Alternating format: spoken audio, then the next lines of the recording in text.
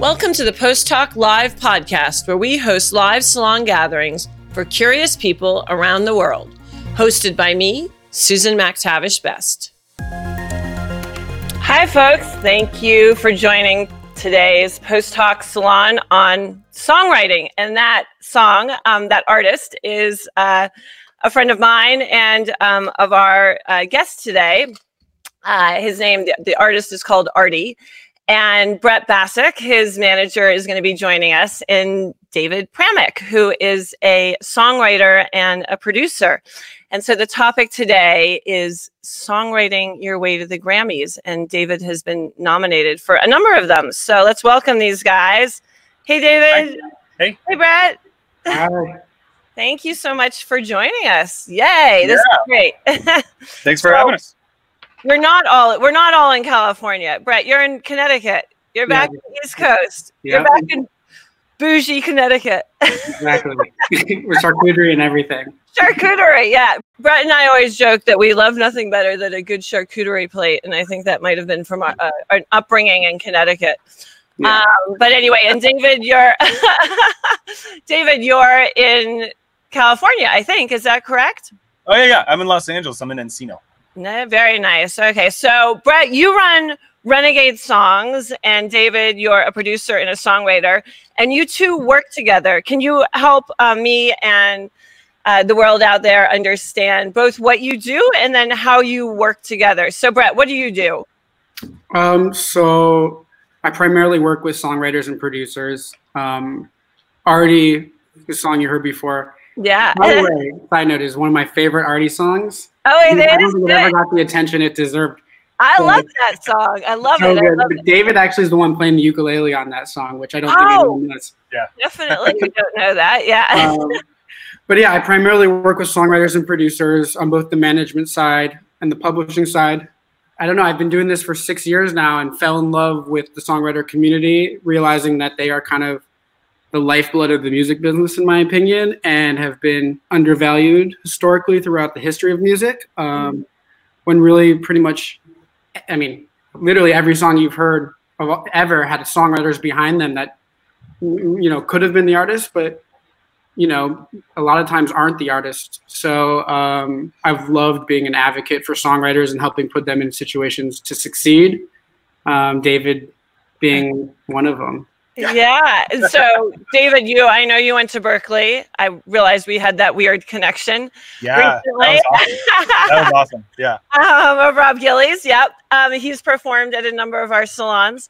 Wow. And how did you get into songwriting? Because, you know, people are always, you know, if you're in high school or in college and folks are into music, how did you land on songwriting? Yeah, that is an interesting question. And just as an aside, I'm always fascinated with everyone's answer to this question because it's always different. Because songwriting, much like management and much like what you do, Susan, I kind of think is like it's not a job that's sitting there waiting for you to apply to or to think about. So you fall into it or you figure it out or it's always different. But yeah, how did I get here? Music was honestly the only thing I ever wanted to do. My dad is a piano player, and so growing up, that was it. The rule in the house was that my dad couldn't force my brother and I to play music, but the moment that I asked for a guitar, because I was jealous that a friend of mine got a guitar when I was 13, the moment I asked for a guitar, a day later, there was a guitar in my room. And you guys had a band together, right? I think I read that in a 2008 clip in the Ventura Times. Oh my God, you did digging, geez. Yeah, no, my brother and I had a band together. It was called Big Brother, and I am the big brother, but it was not about me. It was a 1984 reference. But yeah, we had a band all throughout high school, and that was sort of the beginning of things for me because I was the frontman and I wrote the songs for that band, and that was the first time that I started to think about arrangement, which is not too dissimilar from a production that I do now or from songwriting. And then after that, I went to Berkeley, learned a lot of skills, more so on the music theory side and just like to get sharper and to get all the tools. It's not like you can. How big is Berkeley? This is sort of a random question. How many people are in each class? I mean, graduating class. I don't have. I want to say there were 4,000 students total. Total. So Okay. graduating class. Also, I didn't graduate. One of the jokes about Berkeley. I'm sorry to any. No one did graduate from Berkeley. Yeah, you don't, because who's gonna ask for a degree from in music? Like, hey, produce my song. Did you go to school for it? You know, like that's not. Sorry, parents I know that have kids at Berkeley, which are a few. Yeah. Meanwhile, it's the most expensive college. It is actually, at least when I was going. I don't know about today. But it was at the time the 9th most expensive school in the country. Yeah, Bennington in front of it, but yeah. Which actually, just as a quick aside, just as part of my story, which was an important part, is right out of high school, I didn't apply to any colleges. I was not a great student in high school. I'm sorry, Mom. I ended up, by some random longer story than necessary, got to audition to go to Berkeley after all, and I got a scholarship. And I remember calling my mom totally out of nowhere. Mom, I got into Berkeley. Mom, can I go? This was in 08, right? Like my parents were comfortable, but like, this is in 08 when they had just lost a lot of resources and we had to figure some stuff out. And my mom's just like, this long pause. No, like we can't afford this. And so the deal was, instead I stayed at home. My parents got me a computer with some software, Logic Pro to produce on, got me a computer. And I stayed at home for a year, going to the local community college to get all the English and gen eds out of the way. Sure. And essentially I learned how to produce in that year. I didn't really go to school. I didn't bother with that. I went enough to pass. And I stayed at home and I produced my first album and learned the bedrock of skill sets that, now I do every day for a career. It turned out to be really useful during quarantine when the rest of us are really learning how to use our computers and do recording in ways that we didn't know how to do before. Brett, who do you work with, Brett? Just so that folks have a sense. We mentioned Artie and David. Yeah. I also work with 2 other Berkeley grads, or not. Well, one of them is a Berkeley grad, but Berkeley alum, Michael Jade and Charlie Snyder. Charlie is also David's roommate, and I met Charlie through David, and then I actually think I met David through Michael. Both of them are like unbelievable songwriters who are now becoming, both of them are unbelievable producers as well, which is really cool. I work with a couple new guys coming up. They're all pretty early musicians, right? That's what you're saying? What was that? They're all pretty early musicians, like early on in their career. Yeah, pretty much. We're all everyone's under 30 years old, and at the beginning stages of of their careers for sure. Yeah. And David, who are you working with? Further along. Who are you writing songs for, or of late, that you can tell us? Yeah. I work with a lot of people all over the place. I recently had a song with Selena Gomez on her album that came out in January. I do a lot with this artist, Oliver Tree. I'm a big part of that project, and that is such a fun project. For those who don't know that music, check it out. It is awesome. What? Say it again? Well, because we can run it along as a banner if I can type it. It's Oliver Tree, spelled like you think it's spelled. 2 words. Okay. And he's crazy. If you're going to watch his music, check out the YouTube. Check out the videos, too. That's absolutely a requirement, and it's so fun. Yeah, I've done a bunch with this amazing electronic artist named Illenium. I just had a record come out with G-Eazy like 3 or 4 weeks ago. This amazing artist out of the UK named Mae Muller. Okay. I don't know, the list goes on. I've done things with Lainey and Rag and Bone Man and X Ambassadors and BB Rexa and this amazing rock band called I Prevail. And a lot, I've been doing this a while. And so there's a good amount of things. And what I really love about it is it's a really diverse genre set, from hip hop to pop to rock and like really aggressive metal. And I love that you say you've been doing it for a while. I remember when Brett was at the grand age of about 24 and it was about 2 a.m, he was lamenting to me that really he was practically over the hill for the industry. I'm not good that I feel that way. So, geez, I don't know how you feel now, but you must feel like a senior. So, David, what have you been doing over the last couple of months? How have you felt pressure to be productive during this time? Yes. Oh my God. I'm sure I'm not alone. Every week has its flavor. And so some weeks I kind of have this saying that I remind myself is like, some days you're either Superman or you're a slug. And there's apparently no in between during quarantine. So some days I am so productive and I feel like I'm just smashing it, and then many days I am not, and that's a struggle. But no, I do definitely feel a lot of need to be productive, and when I get things kind of tacked off my list, that feels pretty great. Things that I've been doing lately is just sort of finishing up a lot of records. Like right now, a lot of artists, almost because writing sessions can't happen in the traditional sense, they're happening in this type of way, but in the traditional sense, they're not. A lot of artists are needing records to be finished up by producers, and I'm so fortunate because as a producer, I'm at the end of the production line, so I'm still able to do my job. You know, I'm in my studio here. That's why I'm surrounded in purple, because I like the vibe. Yeah, it's been busy. You've had a productive time. What about you, Brett? Have you had a productive time?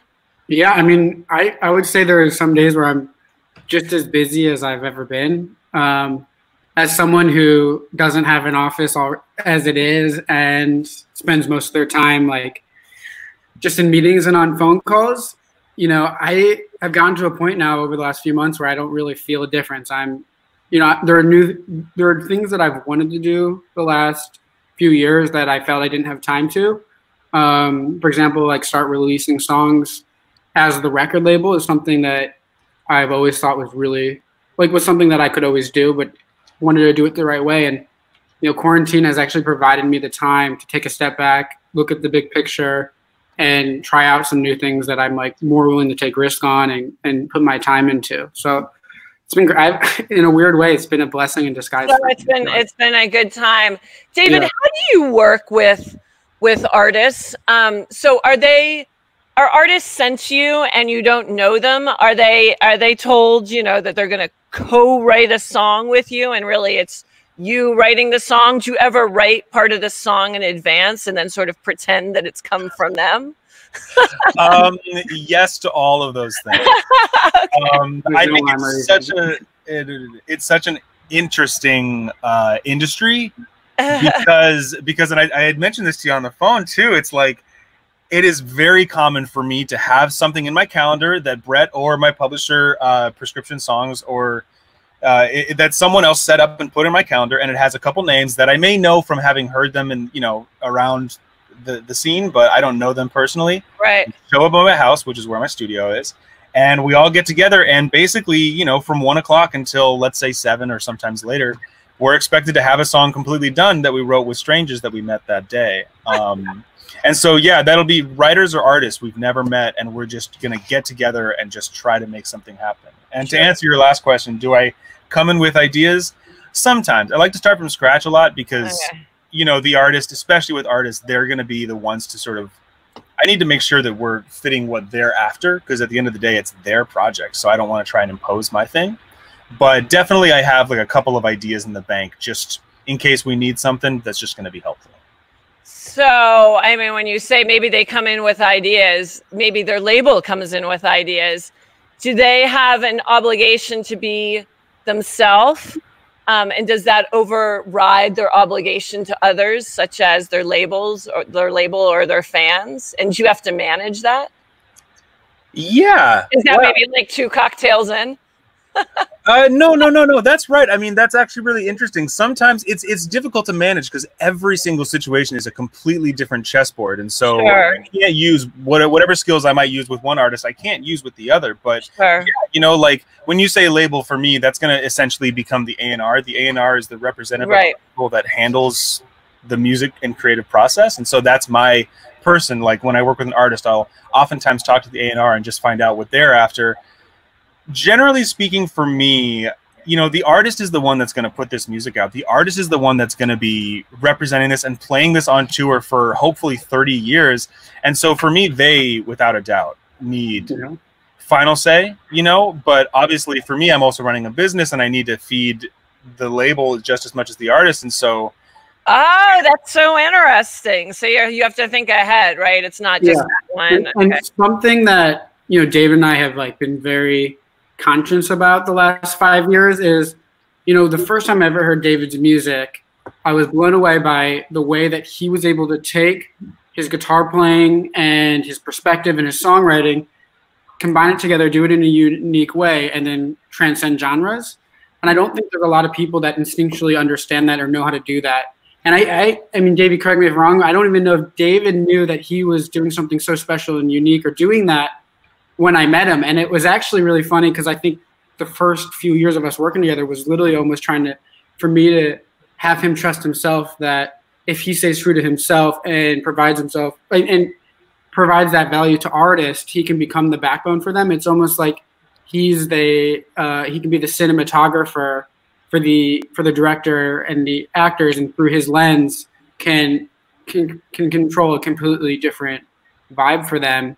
I think, a director, a couple of the directors we would talk about early on was Quentin Tarantino and Tim Burton or Wes Anderson, how like you can watch one of their movies and their cinematography and their style is so specific that you can put whatever story, which in our case is a song, into their world, and it feels different, and the actors can be themselves within the confines of that world. And I think now as we've gone on, it's like, I think we have a long way to go, and I think we always will, because Dave and I are both people who continue to raise our own ceiling. But I think that, when an artist at this point or an A&R reach out, they kind of have an idea of how David is a director, how he's a cinematographer in that way. Yeah. And they hope to get out of him something that resembles like who they think he is, and see how that combines with their sound. So I always say too, if they think you're the right person for the project for those reasons, then great. But if they don't, then that's totally okay, because it's better about creatively if it's a match and that it creates the best art project that it can possibly be than to force something. And that's really important to us too. Yeah.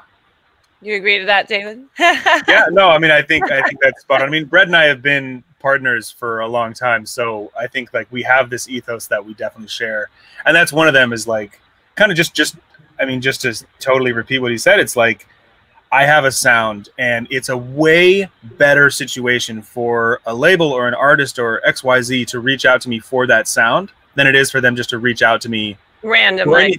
Yeah, random. Because if it's for that sound, that's something I can do in my sleep. I do it without trying, and so I'll do it faster and better than anybody else. Right. They'll get what they're after, and so every party is just that much happier. If it's not a match, and I feel like I'm trying to fit into a sound or a sonic landscape that really isn't something natural to me, I'm always happy to live up to a challenge. Like that's something that, But you must want to push yourself beyond that sonic landscape. I mean, you're still young in your career, but there must be like, where are you going for influence? And is it, do you go into nature? Do you listen to other music? Or is it reading? You don't want to have that same sound only forever. Maybe you do. No. Yeah. No. I definitely don't. And that's one of the great things about this is kind of like what Brett says is combining genres. Like, I just came, now maybe a year ago, I came off of a heavy rock record or almost metal, like Screamo and like some. You used to be into that as a teenager, right? I think you told me that. Oh yeah, dude.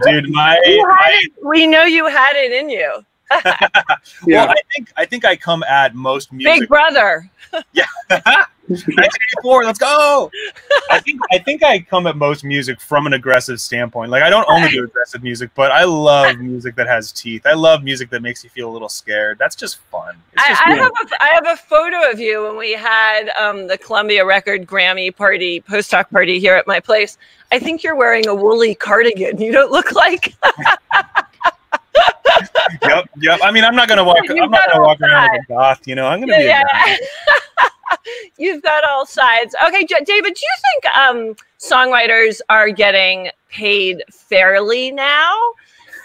In 2018, the Music Modernization Act passed.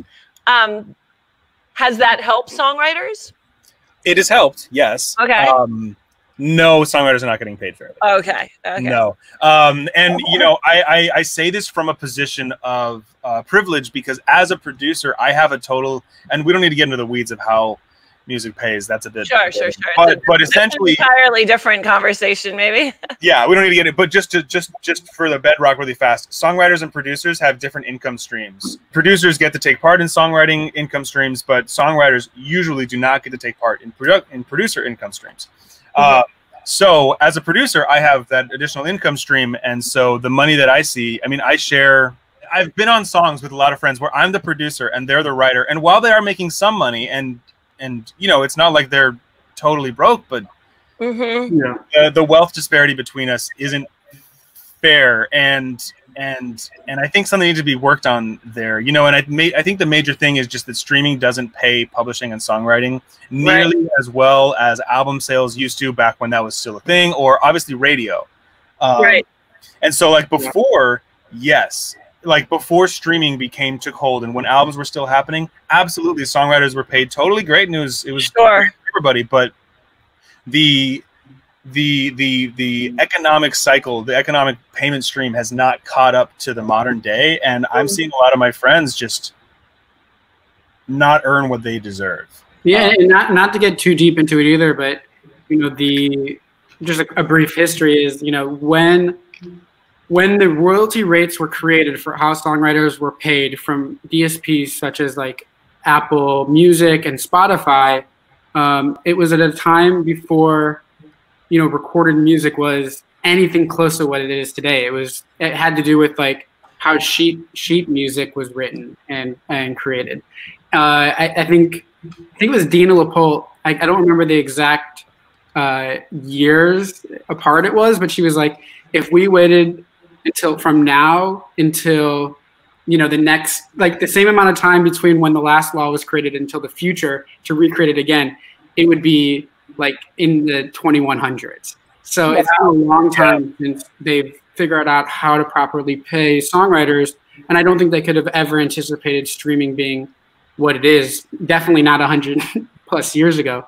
But, you know, again, going off of what David was saying, you know, a saying that we always say is, you know, we don't really feel like there's any middle class of songwriters, and that's really difficult. You're either struggling and barely getting by and living off of a publishing advance if you're even in a publishing deal, or you're making hundreds of thousands or millions of dollars.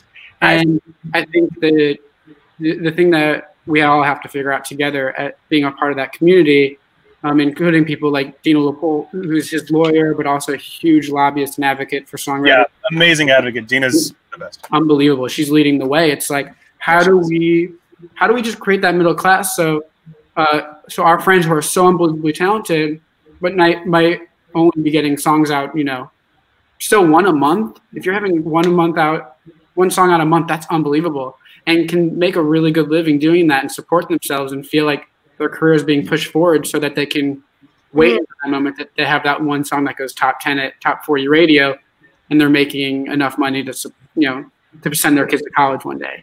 Yeah, and I think that's a really important thing that we all have to kind of. And I think the music community, the songwriter and music community has come together, but we have to continue to come together to figure that out. TikTok, so many songs. Well, TikTok's not paying. So much copyright infringement. What are your thoughts?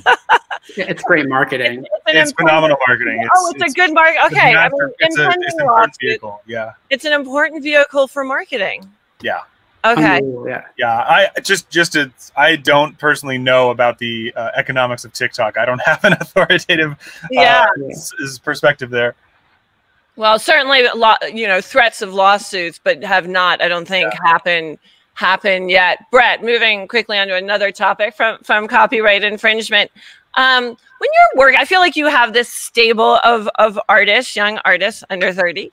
How do you prevent them from losing their sense of self? That's a good question. I definitely feel like I love sports metaphors. I use a lot of analogies and metaphors and almost try to become like a coach in a lot of ways of how to just, you know, build their confidence up. So I'm like, you know, before I even sign someone, I usually am signing someone not just because they're good at everything, but because not only are they good at everything, but they have a couple of things that they're really great at. And I think those things that they're great at, they can become the best at. And I want to push them to take those aspects of themselves and put themselves in the best position so that in 5 years, you know, that's the thing that defines them. So I think when you're in the trenches, it's so easy for everybody to lose sight of that, including myself. But I think along the way, I try to just give a lot of encouragement to be like, this is, you know, when they write a great song, to make sure they feel like they know why I think it's a great song and what they did great about it. And if there's a song that we all feel that could have been better, to know that at the end of the day, it's just like just like in a lot of things, it's like, it's okay to have a bad day writing a song as long as you learn from it, or as long as you took something out of it that can help you progress in your career. Which I think is another analogy I'll use going off of this, is like, I'll be like, how do I help you increase your probability of success? How do I help you be put in a better position so that you're having more chances of getting lucky? Because if you're writing some of these writers are writing 150 to 200 songs a year. That's more than one a month. I'm saying, but they're writing that many. But if only 10 to 12 songs come out a year, they're considered, very successful. And if 2 or 3 of those songs are hits, they're considered if they can overachieving. They're considered some of the best songwriters of all time. So when you think about it from that perspective, I just try and encourage them to be like, it's a marathon, it's not a race, and it's about figuring out who you are and what's special about you and putting yourself in the best position. Because at the end of the day, once they write the song, the A&R hears it, the artist hears it, the whole teams decide that this is going to be a single. You can't control if some 15-year-old girl posts it on her TikTok 3 years after it's out and it becomes a hit, or if some radio host takes a chance on it, or somebody at Spotify or Apple take a chance on it. We can't control any of these things on, even if the label chooses to make it a single, we can only just put ourselves in the best position to write great songs with great artists and give them the best chance to be put in that position. And that's, again, you control your own luck at that point. So it's about just encouragement, I think, and showing them like how to increase that probability of success. It's almost like you're a coach for them. Yeah, holistic. He is a coach. That's totally like a main function of his job. Yeah.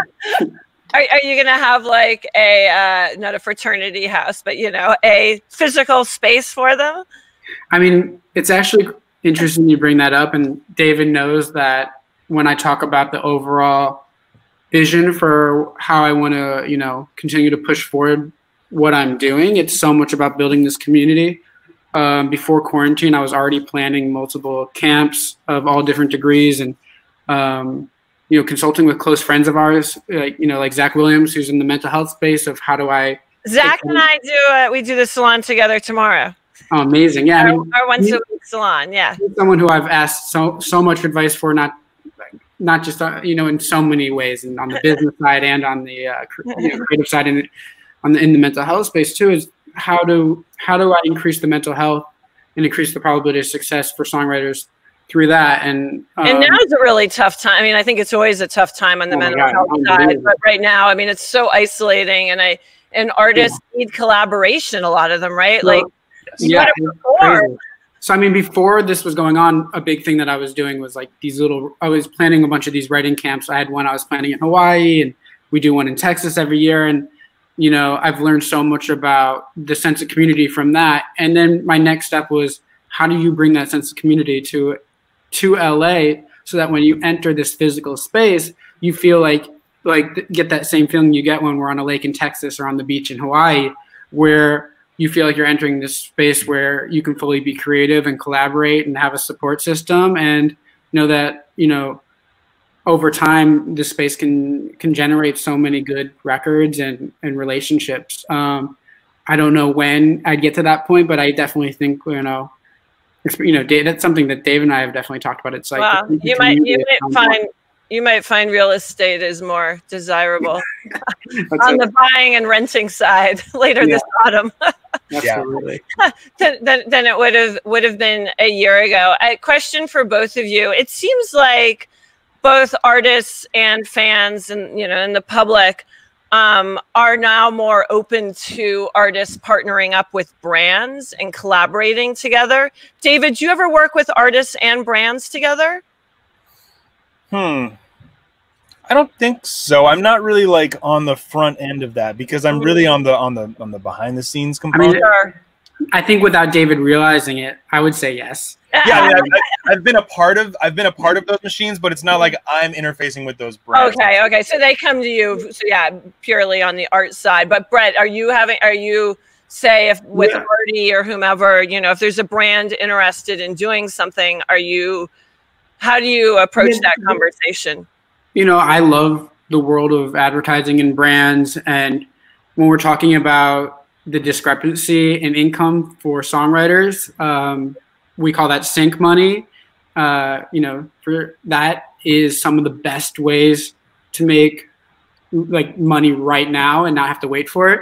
I actually think that that's a way that David and I like really helped launch his career. I mean, if we look at some of the ads and brands that David was attached to early on just through his music, you know, we're talking about Optimum Cable, Jeep, movies like, you know, War of the Planet of the Apes, the trailer for that, which I think Planet of the Apes is a brand, was the trailer that set that song off on a trajectory where that song wasn't really doing anything until that ad. So you are thinking about it for sure. And it pushed the dominoes to the point where 2 years later, that song was 3-time Grammy nominated. So I think I love partnering with brands and advertisements and film and TV opportunities. You know, there's multiple we're working with right now that we're really excited about, where I'm like, when you have this brand vehicle behind a song and you can still create a great song, it's such the possibilities are endless, and it comes with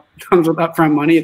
We love that. I think it's great. Virtual tipping has been big in Asia for a while, and less so in America until COVID. And I think both Spotify and SoundCloud added, you know, virtual tipping jars. Do you think that's around to stay? And what are your thoughts on that? Or do you think there's going to be more a move towards fan monetization, whether it's products and what have you?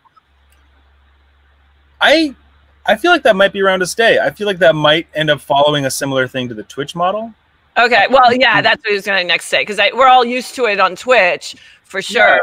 The majority of the world, you know what I mean? I think it's a new thing. Yeah. I think it's a new thing and it's a foreign concept, but I would see that staying. I mean, why not? You know what I mean? Like if fans are about it and they want to do it, I mean, the artists are going to say yes. Why not? Sure, right? Yeah. Yeah. I mean, I always preface this quote with another quote, which is like, you know, 50% of all quotes are probably made up, and it's a made up quote. But I once heard that they said, like, on average, 90% of the money an artist makes is from the top 10% of their fans. And I think when you think about it from that perspective, so many artists rely on those top 10% of their fans to support them for the entirety of their careers. So, you know, I think with no concerts right now and everything going on, like, I haven't thought about it that much, but I can only imagine that fans will really want to give back to their favorite artists in a unique way. And I think that's really, really cool. And still feel connected to the artist. Let's see. I'm just trying to think any other new ways of music consumption as a result of the last couple of months that you think are going to stick around.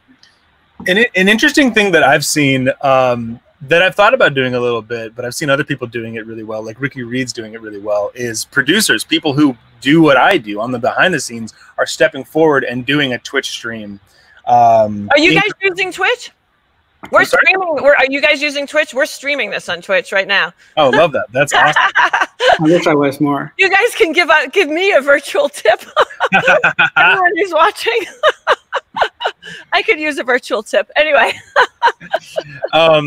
No, but that's a really interesting thing that I think has shown up almost exclusively from this whole COVID thing. Yeah. And I'm not going to try to predict the future about what that'll be, but that's making these producers much more of a household name, where traditionally we've been behind the scenes and our names were only known by. That's so great. No, it's awesome. And I assume that it's allowing them to monetize themselves in totally new and fresh ways. And if they have a splice pack, which is a totally different portion of monetization, then that's only going to feed that. Like, there's very interesting things happening right now. Are they doing it on, this is sort of getting into the nitty gritty. I mean, Twitch is mostly music, and then the other sections like podcasts and just chatting, particularly the podcasts, they're not that well used yet, but I feel like there is a lot of room for growth there. That if you wanted to get into it and you really pushed it, you could do that, because so much of it is just really the gaming. Yeah. I mean, I would wonder if there's a way to do it where you're not pissing off an artist that you're showing their song in ahead of time. If it was the right artist, to have David just sitting there and producing live, like I can't imagine there wouldn't be an audience for that. I think you brought up a good point. Like, it would be so cool. The collaboration, maybe thinking of something right now, an idea that David should pursue. But like, you know, I think if you were creating a splice pack. Okay, you got to get the really good business account though, internet, because there can't be any lag time. Well, I think there's, you know, if you're creating if you're doing things that David owns, like you were saying, like a splice pack. Yeah. I think David is in control of how people hear that, and I think that I do think there'd be an audience that would want to see someone like David doing that. I think that's really cool. Yeah, you just sort of sit back and let it happen in front of you, and particularly on the Twitch audience, which is much more a lot of just sort of sitting back and like watching stuff happen. Okay, I've got a question for you, David. What is David's favorite combo of genres when he's creating? What does he feel goes best with his sound? You know, it's funny, when I'm making music, I'm not thinking, oh, a little bit of rock. I'm not thinking about spices like salt and pepper and turmeric. You know, it's more like I'm just going with gut. But I will say, like I said, I really like to incorporate music that has teeth. And that doesn't mean like always really aggressive stuff, but just a little bit of toothiness or aggression is just something that feeds me on a personal level, and it works really well when it feeds the other people I'm collaborating with. Something I really like to use a lot is elements of gospel and like deep blues, things that feel like. I love when he does that. Yeah, like you're kind of caught at like back in the bayou type feelings. And by the way, I'm from Southern California. I am not from the South, so I'm totally just like phoning it in. But like stuff in the valley, David gets mad at me sometimes because he doesn't have as many of the opportunities to do that kind of music anymore, just because of how crazy things are. So like sometimes when he sends me something like that, he's like, I know you're already going to tell me you wish I did this more, so don't say it. I'm like, yeah, no, literally. I love that. I get so excited. Just incorporating gospel, especially like gospel backgrounds, things that feel like feeling, like emotion is just something that I just love to do. And it's, you know, it's funny, like when you're creating, especially like doing what I do non-quarantine time, when we have a session and we're expected to have a song done in the next 6 hours or so, there's a lot of urgency, because when I say done, I mean like 80% there. Like, sure, maybe a couple of edits here. Very stressful. If the chemistry is not there, it sounds extremely stressful to me. Yes, chemistry is everything. Like, it's like a date. This date has to work, and you're like, oh. Yeah, and if it doesn't work, your publisher or your manager or the A&R is going to text you later. Hey, how'd it go? And what are you going to say? Terrible. I hate them. Yeah, you can't do that. But no, but what I'm saying is like, you know, there's such a quick amount of time. And during that time, the song is being written and the production is being written. So I'm here at this desk. You can't see my whole infrastructure here, but I'm here at this desk, and I'm trying to make the track all the way through so that by the time we leave, there's something to listen to that feels good, you know? Right.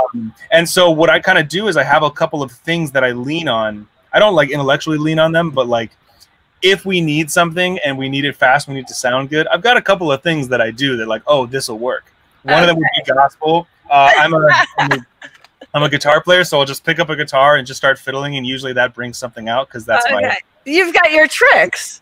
I've got my tricks. I've got my techniques. I've got my paintbrushes. You know what I mean? And, yeah, well, you're only going to get more.